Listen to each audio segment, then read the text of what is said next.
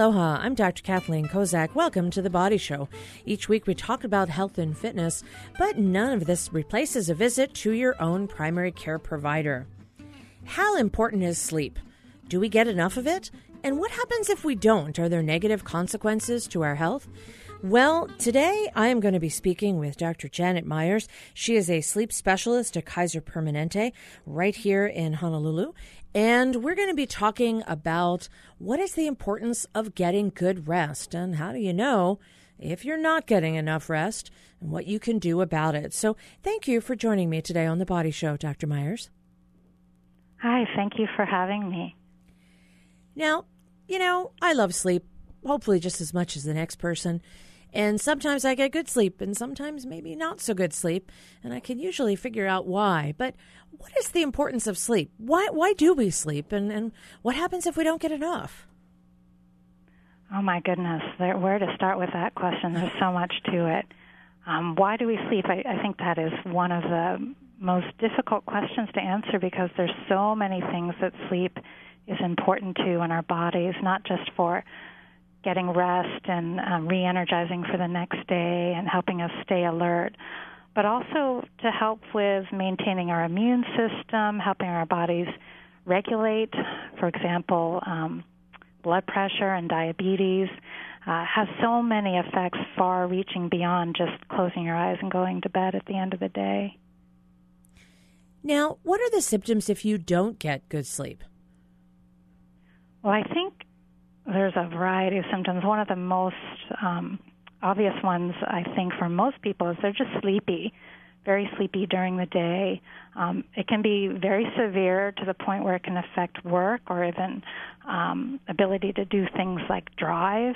So sleepy driving has been shown to be as dangerous, perhaps, as drinking alcohol. So can be dangerous not just for you, but for those around you. Other things that can happen when you don't get enough sleep, it can affect your mood, can affect your overall physical health. As I said, diabetes, but also high blood pressure, which can lead to things like strokes and heart attacks. How would someone know, other than just, maybe being tired, that they weren't getting good enough sleep? I think when people don't get good enough sleep, they often will tell you they wake up the next day and they just don't feel refreshed. Or when they go to bed, they find themselves waking up every few hours, every couple of hours to get up or just lay in bed awake, not even able to fall asleep.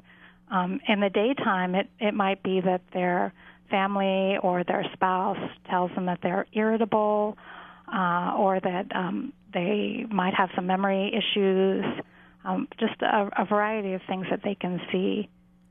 So it might be other people around you. You might think, hey, I'm fine, but, if you find yourself kind of being in a situation where you're just on edge and your family says, hey, what's going on with you? It might be other people around you that also notice it, maybe snoring, but maybe more than that. There could be some other situations where someone might say, hey, how come every time you sit down you fall right asleep? It seems like maybe you're not getting enough when you're laying in bed that evening. Exactly. That's exactly spot on. Snoring is one of those things that can affect your bed partner, and they might even be the first one to point it out to your physician when you may say, oh, I feel fine, and then their partner will tell them, oh, no, your sleep is terrible at night. So now, what should you do if you have a loved one that you say, I'm noticing that they're snoring a lot or they're not getting restful sleep? What sort of testing or what can be done about that? I mean, if you identify that there might be something with their actual sleep process, how would that be treated? How do you figure that out? Well, I think one of the first things that you can do is talk with them about speaking with their physician or their health care provider and letting them know, I'm having difficulty sleeping, or my spouse tells me I snore a lot. And then that in the context of your overall health and physical exam, they might say, oh, I think you need a sleep study. And that could be one of the first things that they say you can do. That's just one of the testings that you can do, but you can also look at your sleep habits and things like how much sleep are you getting every night? Maybe you're limiting yourself. We tell everyone to try and get 7 to 9 hours every night, 8 being about optimal, but at least 7. It's been shown that people that get less than that have decreased overall health and maybe even decreased mortality over a lifespan. When people come and do their testing, there's so many different options that they can try, both in lab and out of the in the sleep lab, and then outside of the sleep lab, where they can get a device at home that will measure their sleep, and then they can find out whether or not they're having issues at night with their breathing and their oxygen levels, for example. All right. Well, there's lots that we could all figure out, and I know some of my bad sleep habits. I'll confess in just a moment. I'm Dr. Kathleen Kozak. You're listening to The Body Show, and I'm talking with Dr. Janet Myers, and she is a sleep specialist at Kaiser Permanente. When we come back, we're going to talk about what is sleep hygiene and how do you know if maybe you don't have good patterns before you go to bed. We'll be right back. Stay with us. Support for The Body Show comes from the HPR Local Talk Show Fund, which helps Hawaii Public Radio sustain and grow its locally produced talk shows. Mahalo to contributor Ulupono Initiative. Welcome back to The Body Show. I'm Dr. Kathleen Kozak, and today we're talking about sleep. When you go to bed, do you look at your phone? Do you scroll through your social media or check your email before you go to bed? Are you watching TV on your phone? And I say that with all the judgment of knowing I do all 3 of those things. And according to Dr. Janet Myers, sleep specialist at Kaiser Permanente, those are all bad habits I need to stop. Dr. Myers, but how? How can I do that? It's not so easy to break up with my phone. Right. I think one of the first things that you can do is leave it outside the bedroom, so there's not the opportunity to pick it up and start looking at it. I know some patients, the first thing they do when they feel that they can't fall asleep is they get up, they'll pick up their phone, they'll start scrolling through that. So I would get electronic devices out of the bedroom, or at least far away from the bed where you can't reach them. That might help with my snooze button issue too. Yeah. Yeah. Even television too. I tell people to please keep the TV out of the bedroom. It's not just the smartphones or the computers. It's also the television. So be careful with what I call visual input. You know, if you're putting any kind of light source to your eye, it's going to potentially make you feel like it's time to stay awake. So be careful with what you're exposing yourself to. Read a book if you really feel you need to wind down a little bit. Now, you mentioned sleep studies, and traditionally, those used to have to be in a lab. And I remember years ago, some of my patients telling me, but I can't fall asleep there. It doesn't mimic what I do at home. These days, there's some ways you can do home sleep studies that give you some fairly good information based on your circumstances about whether or not maybe you have some issues. Is that right? That's absolutely correct. Yes, there's a variety of different kinds of sleep devices that are on the market today. The one we use at Kaiser right now, you can have it actually mailed to you. You don't even need to come into the lab to pick it up, although that's an option too. But we can mail it to your house. You can set it up, and with a phone call, we can help you, guide you through the process of getting the device set up so that it will transmit the data to us after you've had your night of sleep, and we can tell you within a couple of days whether or not you have sleep apnea or not. We can get the diagnosis very quickly back to your provider who ordered the study. And that becomes another issue. So there's bad sleep habits, and I raise my hand to that one. And then there's also serious medical conditions like sleep apnea. We've heard a lot about that. Sometimes people know that it could be, quote, snoring at night, but it's a lot more than just snoring. How would you define sleep apnea?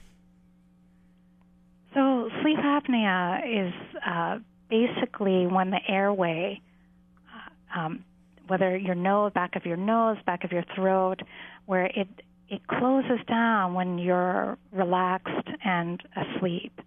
And when it's closed and air can't flow through, we call that an obstruction. And as you can imagine, that limits the ability of oxygen to get into your body, so you can get oxygen to important body functions like your brain, your heart, your kidneys.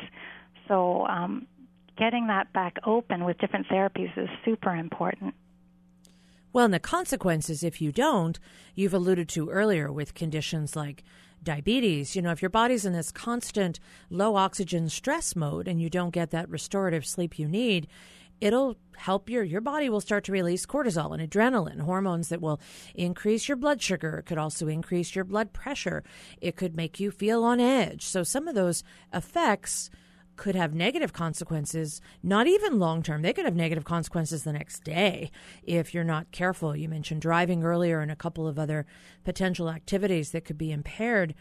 When somebody has something like this obstructive sleep apnea, the idea on treating it generally is to do something to help keep that area open. What are some of the options that people have to treat obstructive sleep apnea and not necessarily have this consequence continue to affect their health?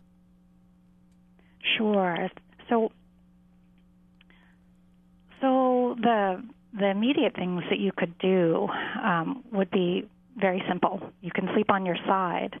That may not work for everyone, but it certainly helps in some patients to help decrease the level of the obstruction. Most people with more severe sleep apnea often need therapies to open up the passage, such as a continuous positive airway pressure device. It's a device that blows a gentle stream of air using a mask over your nose or your mouth or both. It will open up the airway by creating a splint, allowing you to breathe more naturally. So that's just one of the options. There are others.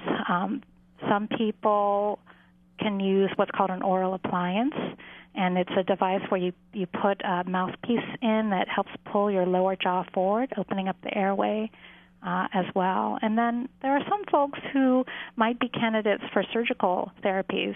For example, if they have very large tonsils, some patients might be able to have those removed or have surgery to the back of the throat to help open things up. But the gold standard therapy for many patients is that CPAP or the positive airway pressure device. Of course, losing weight is always helpful. For example, if you have someone who's very heavy, that certainly affects the severity of sleep apnea. So it could go from something like sleeping on your side, working on weight loss, all the way towards wearing a device like CPAP or that other oral device you talked about, or even surgery. So this is a serious enough condition that people have a variety of options, but it sounds like you really ought to treat that. You can't just let this kind of go. You've got to make sure that you're on it. Absolutely. Absolutely. I think many people underestimate the importance of good sleep and treatment if you find something like sleep apnea, treatment for that. Because they're asleep, they don't think it affects the day. But actually the opposite is true. For people with severe sleep apnea, it affects nearly every aspect of the daytime. As I said before, it's 1/3 of your life that you spend sleeping. It's important to try and make that time count, you know. Well, and I think there's also, you mentioned earlier that you could even have a home test kit mailed to your house. There's now actually ways that you can start using a home oxygenation pressure device, call it a home CPAP almost, that would actually be automatically adjustable to what your needs are. So if you fear sleeping in a lab, there are some ways you can alleviate that fear by choosing other methods of treatment as well. Is that right? That's true. The devices that they have now are getting more advanced every year. There's always improvements made to these positive airway pressure devices.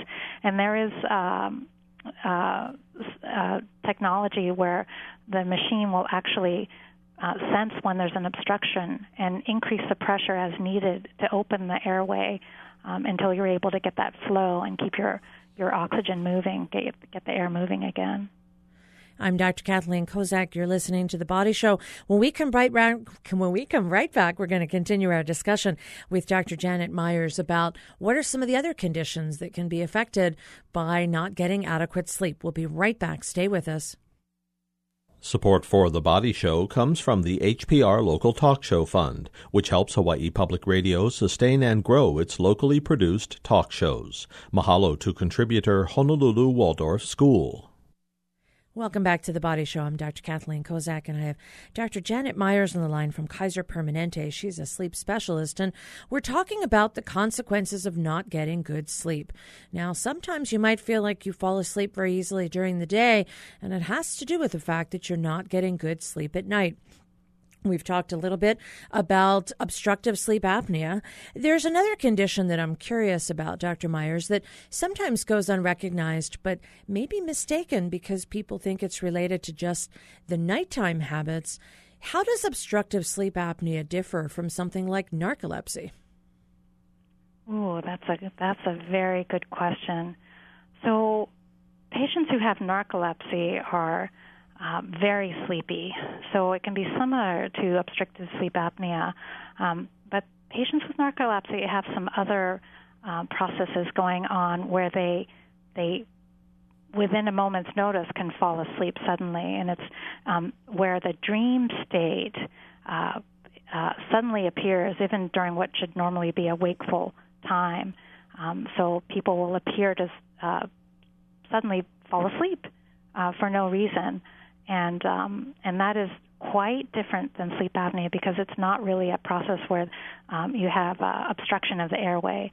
Narcoleptics typically don't have that obstructive airway problem, and treating them for that doesn't necessarily cause them to be more awake. Although there are some narcoleptics who do have sleep apnea, it is a very different disease.